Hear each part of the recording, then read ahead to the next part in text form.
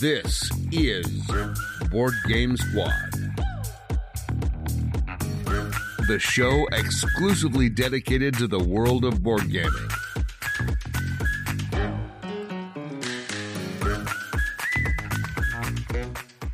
For those who care about the meeple and who understand the sheer pleasure of sitting at a table and enjoying human interaction.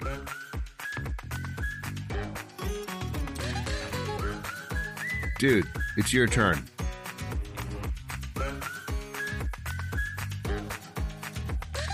Are you ready to meet our hosts? Here are Adam and Paul. Welcome to the Board Game Squad podcast. I'm your host, Adam. And I'm Paul. Hey, Paul, how have you been? Been all right. Yeah. I just got my vaccine. Lucky. Look at you. I am lucky, although it's like royalty these days. Yeah, but I do feel a little bit more comfortable. Maybe the future will hold conventions and board gaming and travel. Someday. And, leaving my pajamas once in a while. I will say I have enjoyed being in my pajamas for the last 6 months. That is a plus. I bought a lot of pajamas. Well, and I was always the guy that, like, no matter what I was doing, I got up in the morning, I put my jeans on. I never thought twice about it. And I lived my life in my denim. And man, was I wrong. Everyone else, you were right, and I was wrong, and I'm sorry. I can admit it. It's so funny. I was the same way. Like, I always just threw on a pair of jeans. Right. That's what I would wear. And my wife encouraged me to get some new pajamas, and I pushed back on her real hard, and now I have like 4 pairs of the same pajama pants, and like that's pretty much what I wear. That's exactly it. The whole drawer in the dresser is just overflowing with pajama bottoms. So, steering away from nightwear, though, this is supposed to be a board game podcast. We were gonna be going over a couple of things today. Our usuals. We're going to be talking about what we've been playing recently. We're going to talk about one, maybe a couple of games on Kickstarter, one for sure, and then we're taking a closer look at Paladins of the West Kingdom. West Kingdom. Paladins of the West Kingdom. Thank you. From the West Kingdom series from Garphill Games and in the U.S. published by Renegade, and that's a co-design. So that's, what do you call it? Shem Phillips, who founded Garphill Games and did Raiders of the North Sea, and it's a cohort of his. Let's see, look, S.J. McDonald, and then the artist is the Miko, same artist who does all of those Garphill games. We're getting ahead of ourselves, though. So we're getting it. We always do this. So yeah, we got a handful of things to get to. So do you want to start us off with what you've been playing lately? Oh yeah. So first of all, and I feel a little bit like I jumped on the bandwagon, and I watched Queen's Gambit on Netflix. I still haven't, but yeah. Oh, you got to do it. I know. It's real good. And I've been playing a ton of chess, honestly. Now, I did chess club in elementary school. Like, I played chess a lot as a kid. And I think joining chess club really put a sour taste in my mouth for the game. And it wasn't something that I really ever felt like I wanted to come back to. But I came back to it, and I'm really loving it. I'm not very good at chess, but it really is a great game, and it's a classic for a reason. What spoiled it for you, do you think? Was it like the competition of it? Just the amount of pressure going into everything? I don't particularly like that, unless you're like really naturally gifted at chess for the most part. Like it Right. It comes down to like a lot of memorization of like openings and closing moves, and very familiarity with common maneuvers, and that wasn't like something that I really cared to do. And then it was like just like the raw competition of it, I think. I was a kid. But you've been able to play a handful more times. Are you warming back up to it? Going to get back into it, you think? Yeah, I'm loving it. I think maybe I'll start actually reading up on some strategy and trying to get better at chess. I'm playing on like chess.com, and there's like this one, and I'm just playing the computer right now, and there's this one bot that just keeps kicking my butt, and I'm getting really frustrated. But after you've had a little bit of time to get your feet wet again, we got to start playing 5D chess with multiverse time travel. Have you looked at that on Steam yet? No, but this sounds like a terrible idea. Oh my god, it's so much fun. I heard about it through Shut Up and Sit Down's podcast. They talked about it a while back. Essentially what's going on is you're playing chess with the computer, and every time you move a piece, you get a timeline of how the board state looked at every step of the stage. With certain pieces that end up moving in 2 dimensions, take a knight, for example. It'll move forward, that's 1 dimension, and then to the side, that's the 2nd dimension. One of those maneuvers, instead of moving in an X or a Y dimension, you can move through time and go back 1 space to how the board looked before. So now you'll have 3 knights on the board. But you'll have 2 boards. So you have 3 knights on 1 board that takes place in the past, and only 1 knight on the board that takes place in the present. And then you have to play the boards in the past until they catch up to the present. You might have multiple presents going at any one moment. It is wild. I love it. It is so ridiculous and chaotic and just funny. I have to get you to play this at some point. I'll play it. This sounds like an absolute nightmare. Oh my god, it's insane and it hurts. And you just play around with it to see what happens, and it's chaos. It is beautiful. I love it. All right, I'm in. So yeah, I got to get you to check that one out at some point. All right, we'll do it. What do you got for us? Well, I don't remember if it was the last episode or the episode before when we were talking about not Spiel picks, but Essen, the games we were looking forward to. They were coming out. One that I had brought up was Divi Dice, and I actually was able to pick up a copy of it. With that one, it's another one from Stronghold Games. It's another roll and write. Just to be clear, at no point do you divvy any dice at all. So the name's a little misleading, but it's a lot of fun. It's along the lines of their other roll and writes, like a Ganshan or the Doppelt, all the clever roll and writes. The situation with this one, though, is you are, instead of being given your player card that you write everything down on as you roll the dice, you actually have to draft those cards and purchase them from the supply in the middle. And you're purchasing them by getting sets of the dice rolled. So then once you've purchased those basically scorecards that you get to lay out in front of yourself in a tableau, you can either choose to spend your dice marking your scorecards to either get points or bonus actions, or you can use your dice to get more scorecards until you have a full 3x3 panel of them. It is a crunchy little thing, and it's a lot of fun. I was really looking at this before Stronghold picked it up in the US. BGG had a little, I think it was like a blog post they wrote on it, and I was super intrigued. So I'm glad you got to try it for both of us. Yeah. Well, and a couple disclaimers on that. First off, it's not great at 2. There's the way the end game mechanism works, it just doesn't lend itself great towards 2-player. Game is best at 3, slows down a lot with 4. And then the only other thing I was going to mention with it is if you really liked Ganshan Clever and that whole series because of like all of the combos that you could pull off, that's less available. There's less combos and it's more strategic, tactical. Otherwise, a lot of fun. Okay. I'm gonna double up my next 2. So first, I played a children's game. Mm-hmm. I am a parent of twin toddlers, and I got them their first board game for the holidays. It's a game from Haba called First Orchard. Mm-hmm. There's a version for older children. I don't know if it's Orchard or something like that. And it's pretty sweet. If you have young kids, it's like the first game I would probably recommend picking up for anyone. Oh, this is really cute. I'm looking at pictures now, yeah. Yeah. It's 2 and up, which my kids aren't quite 2 yet.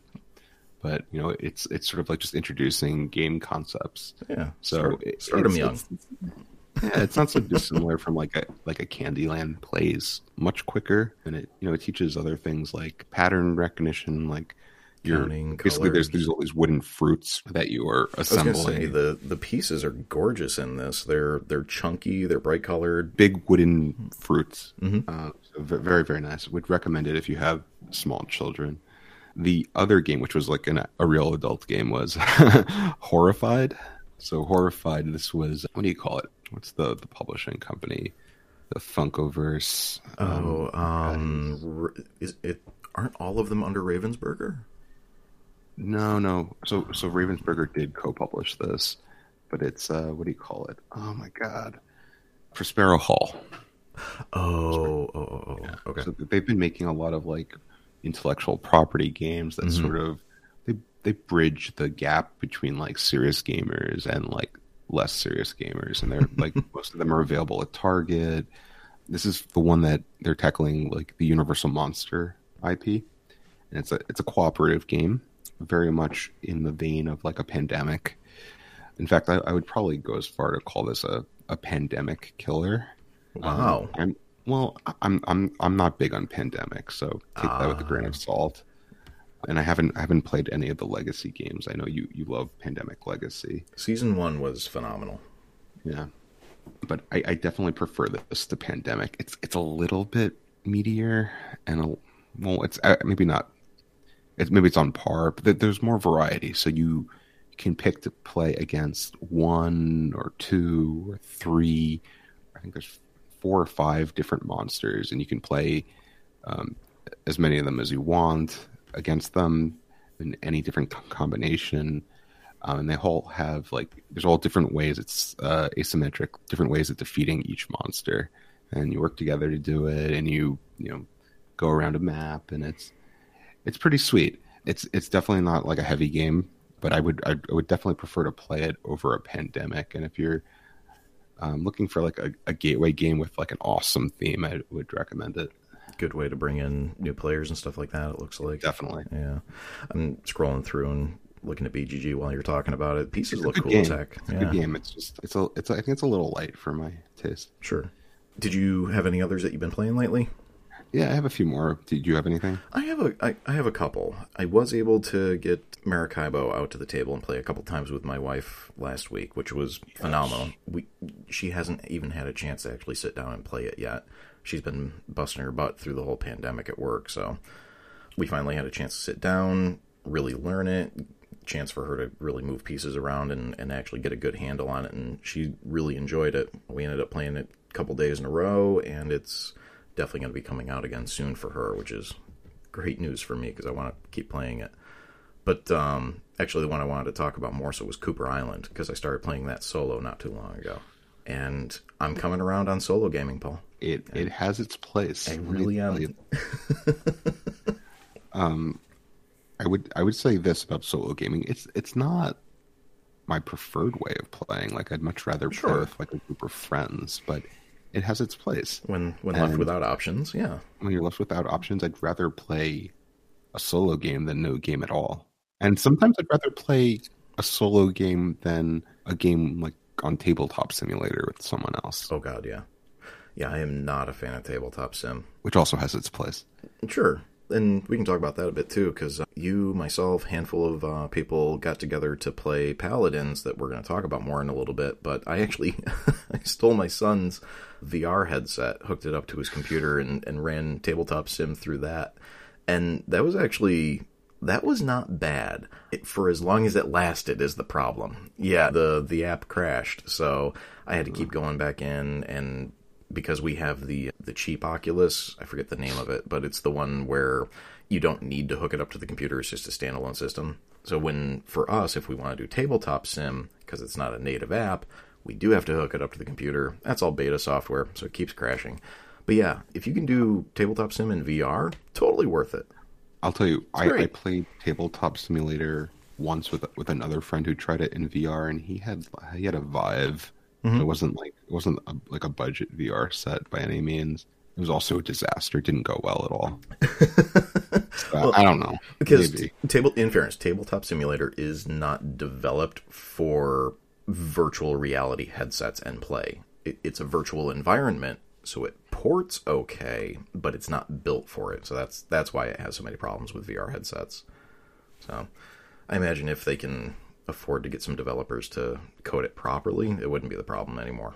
I've yet to play Cooper Island. It's eating at me. That is what we were talking about. Holy shit, that's a good game. The end. I'm really glad I've been playing it solo, though, because it's really a good chance to kind of dissect the design and the mechanics of it down to a point where I can actually you start to see the intentions of the designer, where there's really only 4 main actions out of the, I think it's 16 available. And those 4 actions are really what drives the game, because it's also the areas you would be going to score victory points. So all of the strategies are based around, like, what are good picks for combinations between those 4 actions. And then once you've found that, then you can really just hit the gas on it. So I've yet to see how that starts to play out with more players afterward, though. But I feel like I do understand the game better. And you're happy with the solo implementation? I am, yeah, because you play against Cooper directly. And it's a really straightforward system. It's just a set of cards, Cooper's you throw out on the table. I'm sorry? Is Cooper a puppy dog? Cooper is the dog, yeah. Cooper is the one, the dog that runs to the front of the boat and spots the island. That's why it's called Cooper's Island. But yeah, so you play against Cooper, who's just an automa from this deck of cards. It gets a randomized strategy every time that it follows, and also directly interacts with the strategy that it encourages you to follow, that you all but have to. So it creates this direct competition, and then all of Cooper's turns are really just, you might have to put one piece out on the board to set it aside, and you might have to move his boat. And that's it. And then it's your turn again. It was done so well. It is nice, exactly the kind of solo I wanted in my life. Yeah. So if people out there are familiar with that solo system, and you know more that are very similar to that, please let me know about them, because that is the right answer for me for doing solo. I've gotten very picky about how solo games are implemented. So I hear you. I guess moving on to my next game, I've been playing a ton of this with my wife. Biblios. Great game. Yeah. Fantastic game. I love auction games, and this is a fantastic version of an auction game. It's very good at 2 for an auction game. It is. Oh, for an auction game especially. Incorporating the I split you choose mechanism to it. I do like it a lot at 3 as well, though. I think that's my favorite for it. Optimal. Yeah. And it is, it's like a, I don't know, it's like a set collection game. The game is broken out into 2 halves, so you're like sort of collecting these cards and trying to form sets. And what it is you're drawing, I think it's like 3 cards, and 1 you're putting away for yourself, keeping it private. 1 you're putting at the top of the... Oh, 1 you're making it publicly available for the rest of your opponents. And the other you're setting aside for an auction that comes later after you've sort of ran through all your cards. And then at the end, you're sort of manipulating these dice, which affect how many points you're getting. And it's one heck of a fun game. I like it a lot. It's simple. It's very good. It's agonizing too, because the whole purpose with putting those cards out, you're flipping 1 card at a time, and you have to decide, is this my card, my opponent's card, or is this going back into the deck for the second half of the game? And having to make those choices without knowing what the next card is just excruciating. Lots of great decisions. Oh, man. Yeah, this is a solid game. This has been a regular game night filler for us for a decade at least. Wow. If it's been out that long, I should probably double check that. It feels like a decade, I should say. It's probably not a decade, but it's been out a while. I feel like it is. Hang on. Oh, 2014. Okay. My bad. Almost. Wow. So you've only ever played Biblios recently? Yeah, it's a recent acquisition. Okay. Yeah. Man, yeah, no, Biblios is one of those games that my friend had brought over in order to try to get me into game night in the first place. So I always... It's a tough sell in that capacity. Oh, man, I was hooked. Yeah. I loved it. I don't know that I'd recommend it for others to use, but go ahead. I have 1.5 more games. Curious? Okay. It's been a good gaming time. So Clank in Space, and we talked a little bit about this offline. So this was my only introduction to the Clank series, and I played with my wife, and there's a lot of things I like about it, but the games we were playing were just not going well. We kept dying, or I kept dying, which means I'm sure I was playing very poorly. But there was like a number of things that were just really frustrating about our experience. That being said, like mechanically, I love everything about it. Clank in Space may not have been the right starting point then. Yeah. I'm going to keep it on the shelf. I like it. I think I just had some bad gaming sessions. Might be, which is a bummer, because, man, that is... The whole Clank series, I think, is my favorite deck builders in general. I like what it does with them. I really... The fact that I'm playing all of the cards and comboing the same as I would in any other deck builder, but out of that, I get to move my guy around the board and actually collect and adventure. I love when it's done like that. To hear you say that it wasn't a good experience, I guess bums me out. So, because I want you to love it as much as I do. I played it, I think, 3 times, and the last time I played it, it was much better. Oh, good. But so I think I don't know. I must have made some serious errors that probably definitely affected my personal experience. But I want to play it more. It's a good game. I think it's a good game. And then the other one I just want to mention, I got a prototype copy of a game that's coming to Kickstarter in March. It's absolutely blowing my mind, Adam, and it's hard for me not to mention. I'm going to do a full write up on it, okay. Three Sisters. Mm-hmm. So this is sort of the spiritual successor to Fleet, the dice game. You know, it's a different theme. It's not the Fleet series. It's actually agriculture themed. This game has everything I want in a roll and write. Are you allowed to talk about it yet, or no? I can talk about it. I just think, I should save it. No, that's fine. It's a hint. It's beautiful. But that's going to be coming to Kickstarter, and you're already... March 9th. Okay. Sorry, I'm hitting follow on that one.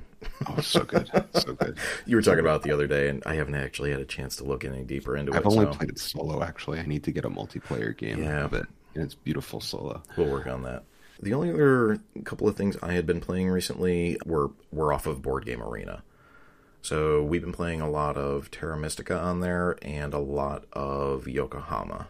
So with Terra Mystica, here's what I was curious about, because I think we've brought this up before, and I think you land with Terra Mystica, but between the big 3 in that circle, Terra Mystica, Gaia Project, and Clans of Caledonia, you prefer Terra, right? So I've never played Clans. Okay. But I love Gaia. Okay. Which is where I kept falling to. Well, I prefer Clans, but a lot of people don't even consider it as similar. So between just Terra Mystica and Gaia Project, I went with Gaia too. And I can't put my finger on what it is that is pulling me away from Terra Mystica, though. And that's the hard part. And that's why I was bringing it up. I'm curious, since you're leaning the same way, what is it about Terra Mystica that really just isn't that I great? like Terra Mystica. Oh, it's a fine game. I'm not saying don't play it. I feel like I should enjoy it more. I really want to, but I just can't. The tech track in Gaia Project is oh, that's fun. Way, way better. Yeah. And Gaia plays really well at 2. And I play a lot of 2-player games. So by default, I think Gaia is a better game. Yeah, I'm with you on that. Yeah. And then we played a lot of Yokohama, which the first time I played that was in person on table, and it was a nightmare. It did not go well. The teach did not go well. The game did not go well. But then we ended up playing it over Board Game Arena. Heck of a lot better of experience. In fact, I just don't seem to care about the game. I go through and I try to apply a strategy, and I try to get into it. It never really grabs me very well. I have a hard time recommending it. I'd love to hear from people that love it and why they love it, because I'm struggling to find a way to like it. Yeah, this is one of those classics I've also not had an opportunity to play. It's a really well-designed game. I can't find fun in it. For me, anyway. Is that all we have for games we've been playing? It's a lot of games. There was one other little tiny one off of Board Game Arena. Do it. Yeah, it's called Bandito. It's the dumbest little thing, but I am in love with it. It's like a pack of 30 cards, and each one, they're like the tiles from King Domino, where they're twice as long as they are wide. And it's a whole tile laying game. On the tiles themselves is really just paths drawn from one end to the other that may or may not branch. And the whole purpose of it is, at the beginning of the game, one tile is set down, and that's a prison cell that a prisoner is trying to escape from.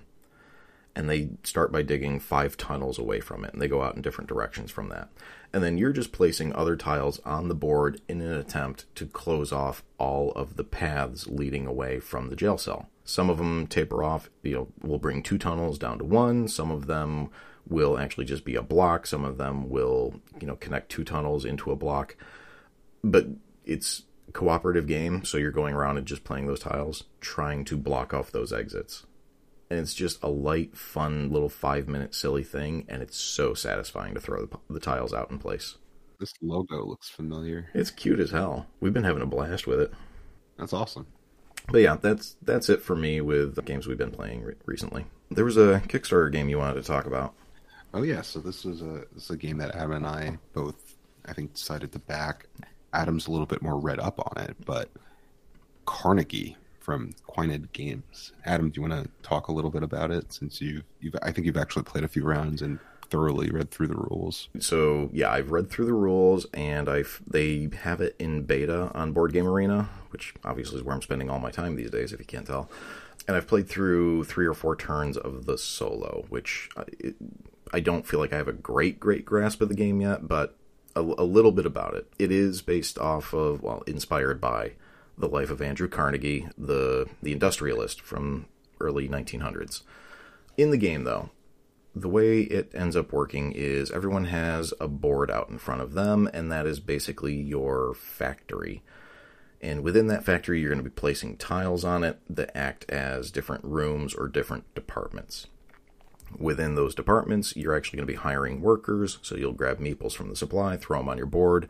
They start in the lobby, and then there's 4 types of actions that can be taken in the game. And here's where it kind of shifts to like a Puerto Rico style game, where whoever's turn it is choosing the action that all of the players will be doing. There's a couple of adjustments to how this is being managed. I really like the implementation. I'm not going to do it a lot of justice to describe it right now. Had I prepared better, I would have. But suffice to say, basically when it comes around to your turn, you are choosing the type of action that everyone's taking. Everyone takes that. It's based off of the number of workers you have in given departments within your factory. So if throughout your factory you have 2 guys in human resources, you'll be able to take the human resources action twice.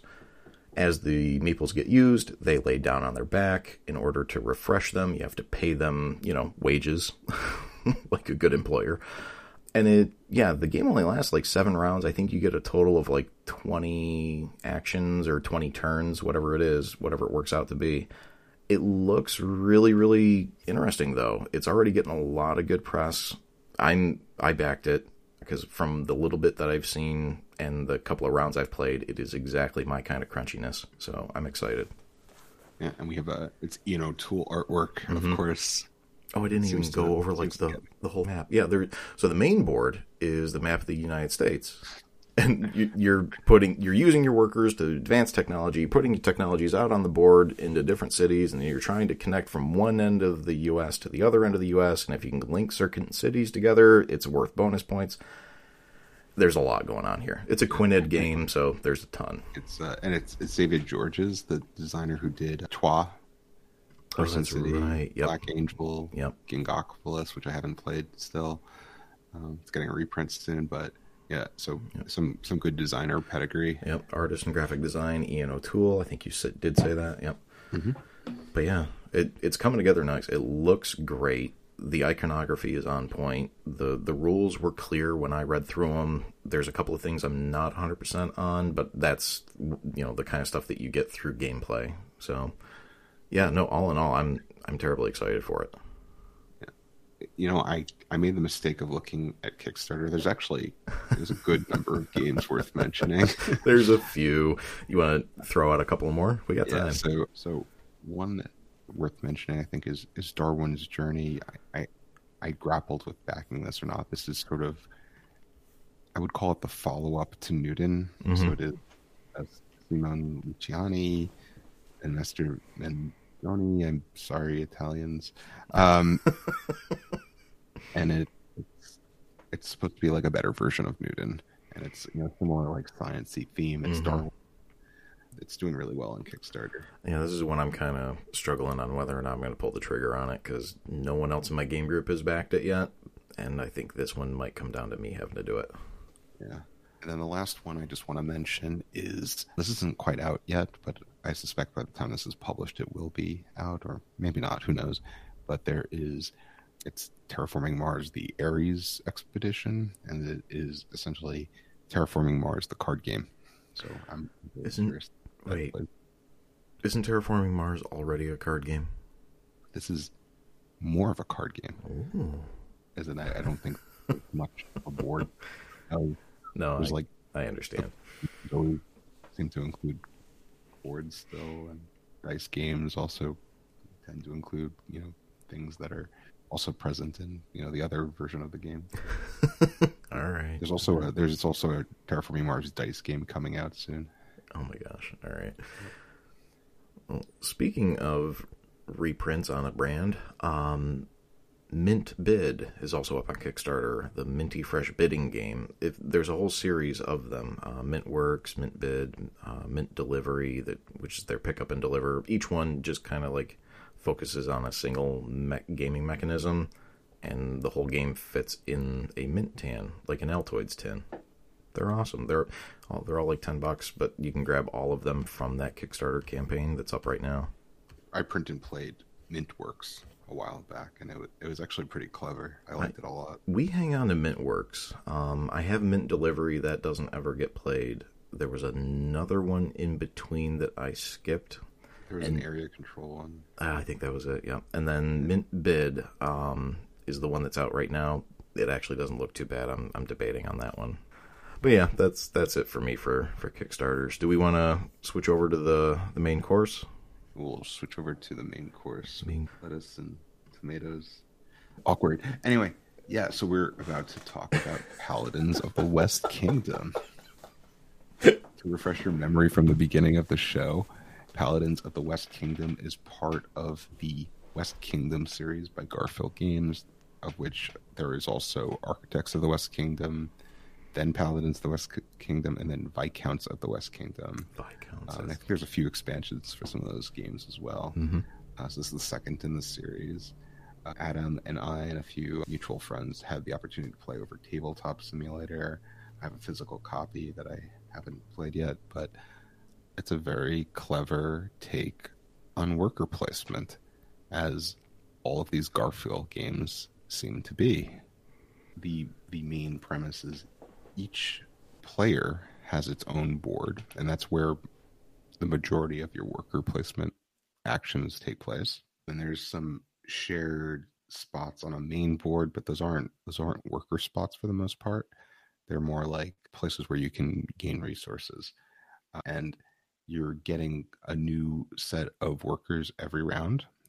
There's different worker types. They're different colors, and they can be used to do certain actions and not others. There's also these like purple workers, which are a wild resource, but they add suspicion, which can cause you to take debt, which can be mostly a bad thing, but it can also be a good thing if you play it right. And they seem to do that in all these games, actually. There's a lot of really excellent card play.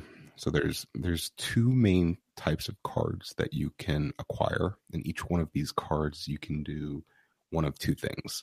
One of them is essentially you can throw the card away and get some sort of like instant benefit, which is like, a resource or a work or something like that. Or you can sort of add it to your tableau. One of the cards will get you like end of game scoring bonuses, and then one of the other types of cards gets you some sort of like ongoing game bonus. And it's really clever. There's a lot going on in that game. It's definitely the heaviest out of all of the West Kingdom games, right? Well, I don't know about Viscounts, but it carried a lot of elements over from Viscounts, but it basically added to it. Yeah. And so I had to go back into it's so funny that you asked that, because I actually like this game a lot, and I have a lot of good things to say about it. One of the things I had a problem with, though, was the fact that I've actually played Paladins of the West Kingdom twice. Both times, not sure if I had played it before. How that works. Yeah, exactly. How that works is the first time I played it was a couple of months ago, and I thought I had played it before, but I wasn't sure.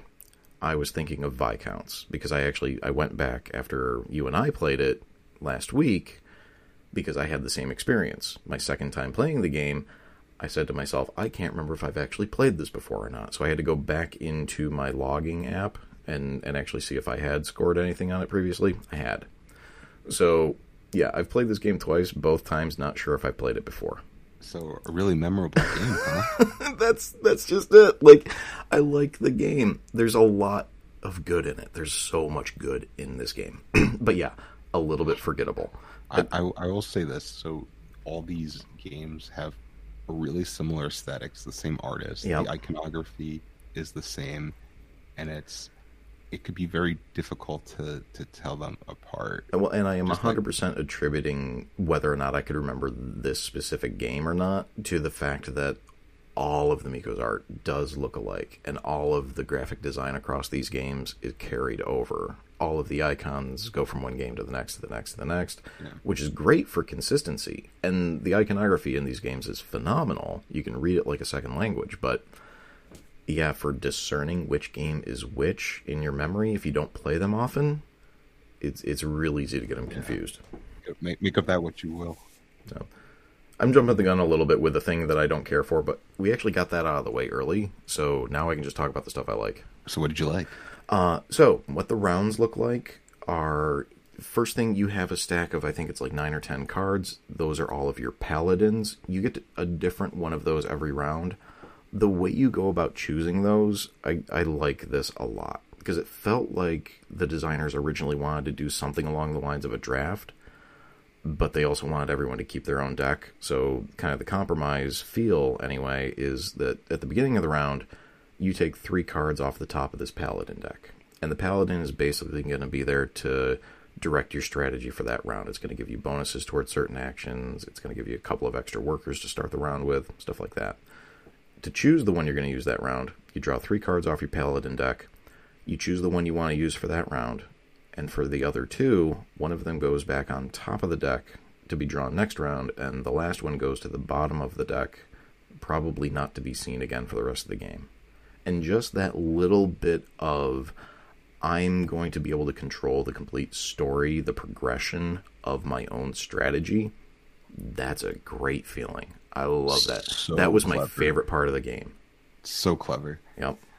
And for those who don't know, these paladins, what they do is they give you sort of a bonus, some sort of like power that is used only for that round, as well as some starting workers. And there's also this sort of like, there's these multiple tracks on the left of your board that permit you to take various actions if you've reached a certain level. It also affects those different levels. So like you might be able to do one action one round and not be able to do it the other if you haven't reached a certain level naturally without those bonuses. So that's all sorts of things that these paladins are manipulating. Really sweet. That moment of choosing the right paladin at the right time, that was just, it is so satisfying. Yeah. The personal player boards that are out in front of everyone, I'm going to talk about that for a minute, because this is kind of an interesting aspect on this game. And I'm trying to be diplomatic on this one, because I still don't know 100% how I feel about it. But the board that you have out in front of you is where all of your action spaces are. There's no communal action spaces, despite this being a worker placement game. So all of the action spaces in front of you, you're just going to be grabbing your multicolored meeples and placing them on those spaces. And that will affect things out in the center board. I kind of have a problem with the fact that there are no communal spaces. Like, to me... Well, that's not entirely true. There are communal spaces as you progress throughout the game. They're not... as the rounds go on. And those spaces are great, and they're always a race to get to them with that same aspect of, I have to time this right. You know what? You're not wrong. I cannot argue against you that it's present. I think I just kind of prefer when it's all a communal board, and maybe I get a private space that I get to go to, instead of all private spaces and maybe 1 or 2 communal spots. It's definitely a unique take on that. No, they reversed it completely for all of that. Yeah. I have different feelings, I think. So although you're not like vying to be the first person to get to like this one space, because they're all available on your board. One of the aspects I like about worker placement is like, and this is not unique to worker placement, but like you have this feeling of like, I need to plan ahead and I need to do this action before that action. And then like ultimately you can't do everything you want. Right. And that still exists. And you're still sort of like, putting out a worker and taking an action and considering all these things. And there is sort of other places where there's this communal elements. There's those joint worker spots as the game progresses. There's also, you're picking these cards at the beginning of the round that dictate which workers you're going to start with in addition to your paladin. And that sort of has a similar feel of vying for worker spots, even though they're not actions. They dictate which actions you will be able to take on your own personal board. I will say, playing this game, it felt like every single action you're making is a concession of some sort. Like, I don't want to do this, but I kind of have to, so I'm going to go here because that's going to make it so I can do this thing next turn that I also kind of don't want to have to do, but I'm going to need to do because on my third action, a couple of turns away now, I'll be able to do this thing, and that's the thing that I want to do, and if I do those other two things first, it'll go the way that I want it to, and it'll be the big fun combo. And do you feel that way about Agricola? I definitely feel that way about Caverna. It's been so long since I've played Agricola that I can't say for sure. Because you like Caverna. I love Caverna, but I definitely get that feeling from it. Like, I don't want to waste my 2 turns going to build up enough ore to go and finally build the weapon to go adventuring with. Like, but you have to. Like, those are the concessions you have to make. And I don't mind that to a degree. I feel like with Paladins, I feel like I had to make those concessions more. Yeah, I didn't get too much of a sense of that. I was, for the most part, doing what I wanted to do. Well, and I was still following the strategy I wanted to follow.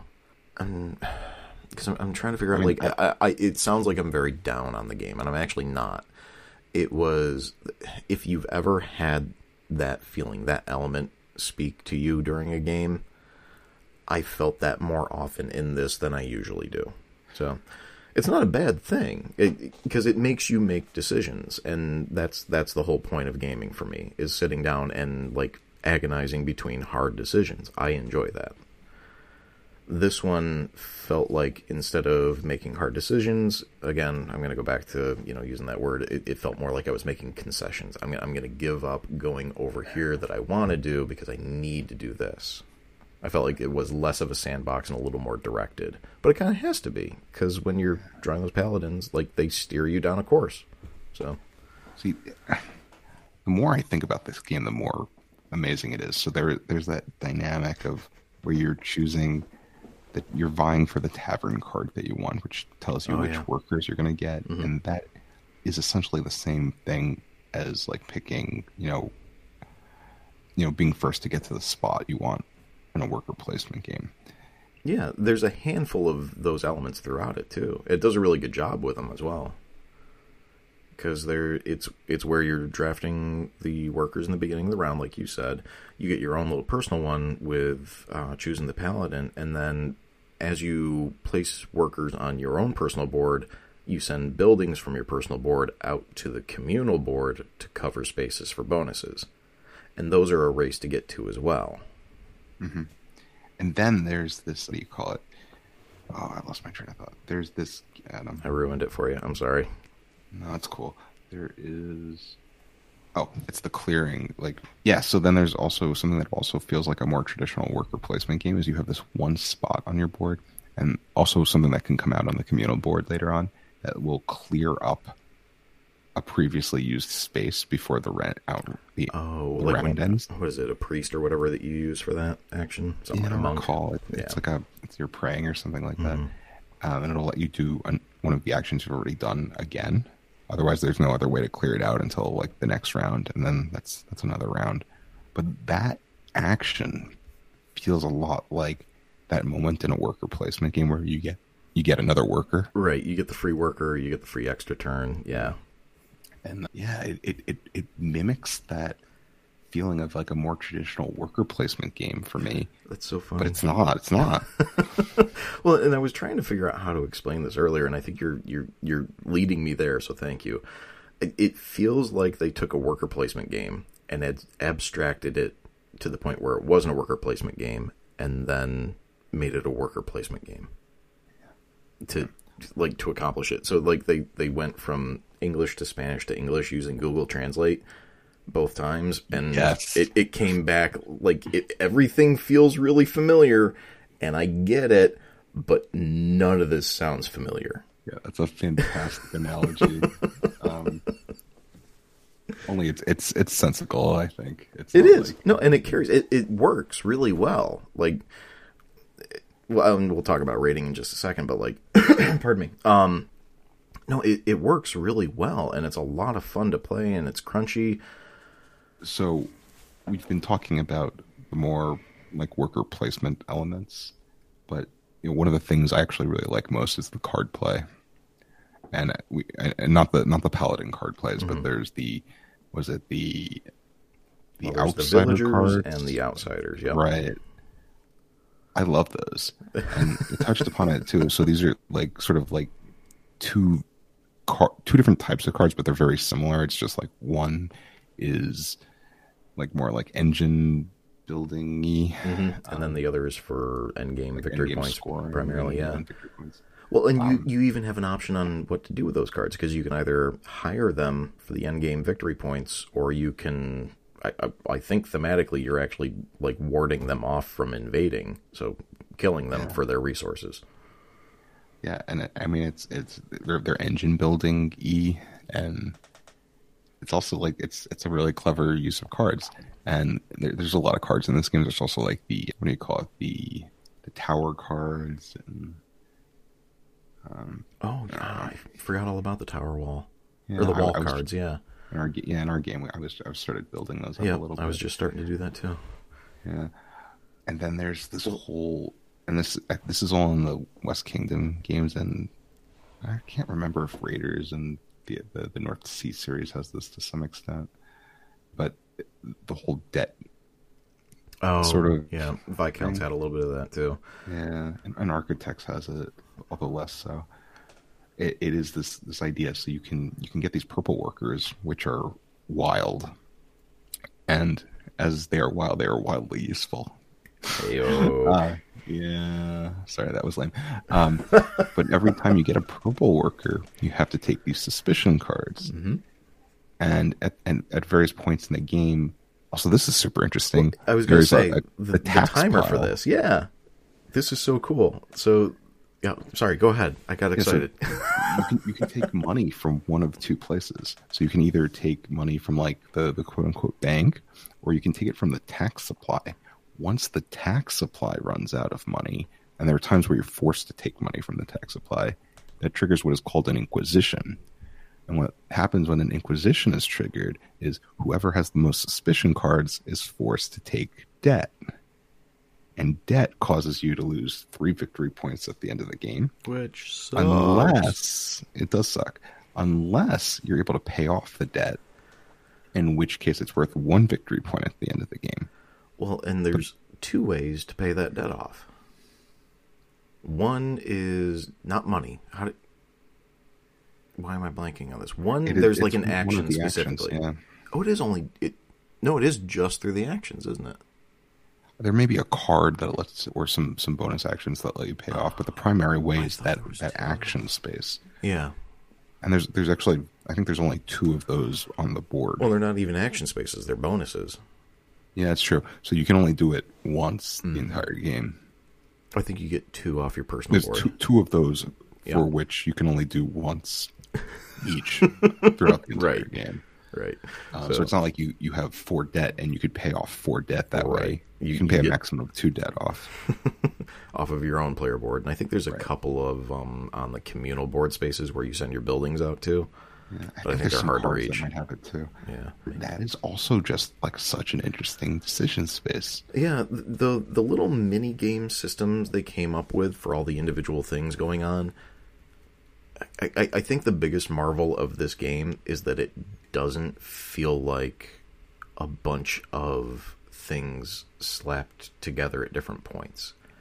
It all feels like the same game, despite all of these very different little intricacies going on to it. Very, very well interwoven. Yeah, it just surprising because, again, like every single little system is so wildly different, both from stuff you're used to playing and the game that you're currently playing. Like the draft is different from the worker placement, is different from traditional, is different from this. So kudos to them for having it work so well. Yeah, and it's really bizarre. It's every single game they put out is like this. It is like a unique twist on a very familiar mechanic, very familiar game type. And they do it completely differently, and they do it well. Really interesting and really fresh. Yep. I wish I liked them more. Why do you keep me here? I am such a downer on this thing. I hate everything. I'm a downer sometimes. Oh my god! I love Targi. Targi I am never going to live that down. Oh my god! If you're not familiar, I absolutely abhor this game, and Adam loves it. It's Adam's just wrong. It's a terrible game. You're just going to keep twisting that knife. I will say, I was severely disappointed with the expansion when I finally got it, and I waited years for that thing. Anyway, Paladins. Yeah. Sorry, Paladins.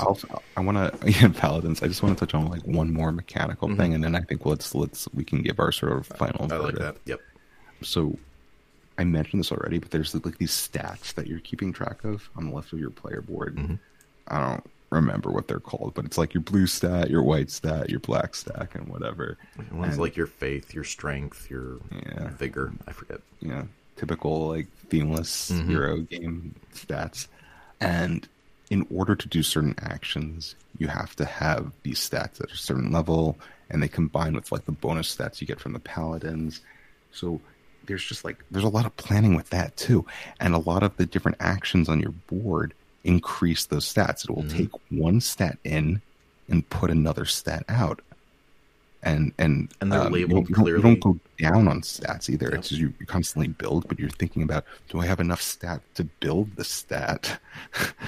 It took me a minute to actually figure out that labeling system, because it was like the black arrow on the left, the red arrow on the right.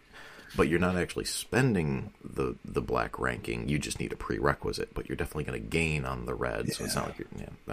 It took me way too long to just get a comfortable read on it's them. Weird because the iconography is actually not... It's so simple that it's confusing. Well, and that's just it. I was just going to say, it's overly simplified, where you think, certainly this isn't... It must mean this. This is how it always means. Yeah. But no. You can't figure that out just looking at the board. You need to have read the rules and know that, this is what it means. That's why it's so confusing, because everything else on the board, you can literally look at the board and just know what it does. So. That being said, I think it's awesome, and these all just sort of like blend together, and it's really really clever. Yeah, any one of them is a good choice. We kept Raiders of the North Sea. Raiders of the North Sea, I think, is excellent. I think that's still my favorite with the expansions, but I know people love the expansions. I haven't played it with any of the expansions. They just add a lot more flavor that it needed. It was a really good game, just a little bit B flat, like it, just for multiple plays, I guess. But anyway, makes sense. And I liked Architects, but I like this a lot more than Architects. Mm-hmm. Oh, so before we give our ratings, Board Game Geek, it is number 75 overall on Board Game Geek, number 51 overall in strategy. Not too shabby. Not at all for a game that just came out in 2019. Like, kudos, guys. Good job. So, I'm gonna give mine first, because I don't think it's gonna be a surprise to anybody. I'm giving it a 5 out of 10. It's a really good game. It's fine. It's just I will never buy it. I will never have a need to buy it, because at the end of the day, all of the West Kingdom games, they all feel very B-flat and very samey to me. I get tired of them quick. So For me, it's a 5 out of 10. So it's interesting you say that. So my ratings is better. I like this a lot. I'm going to give it a 7 out of 10. And I do have a concern that it is going to feel, after multiple plays, not exciting, as you mentioned. That it is going to feel very samey after a while. Even though there's plenty of inputs and plenty like insertions of like randomness and ways to give variety, some of the turns do feel very rote. Yep. Yeah. You won't have a choice periodically. You'll have to do certain things. Right. Yeah. At the same time, like a lot of those decisions are very interested, and it feels there's this very weird space in which like the turns are very interesting and rote at the same time. Mm-hmm. And I can just imagine the roteness getting worse over time, but overall I really like it. I think it's an excellent game, but I can see it getting boring after a while. If you have access to it, 100%. Get game time in with this game. It is a great design. There's a lot of good ideas in it. Like, if you have friends that have come over to game night and they're starting to express an interest in something a little meatier, I think you could get away with this. I think a big reason for that is how approachable the design itself is with the art assets. All the iconography is very clear. Everything is very straightforward. I don't think I would sit down and teach somebody right from the rules. I think what I'd do is get them one-on-one and just start playing the game.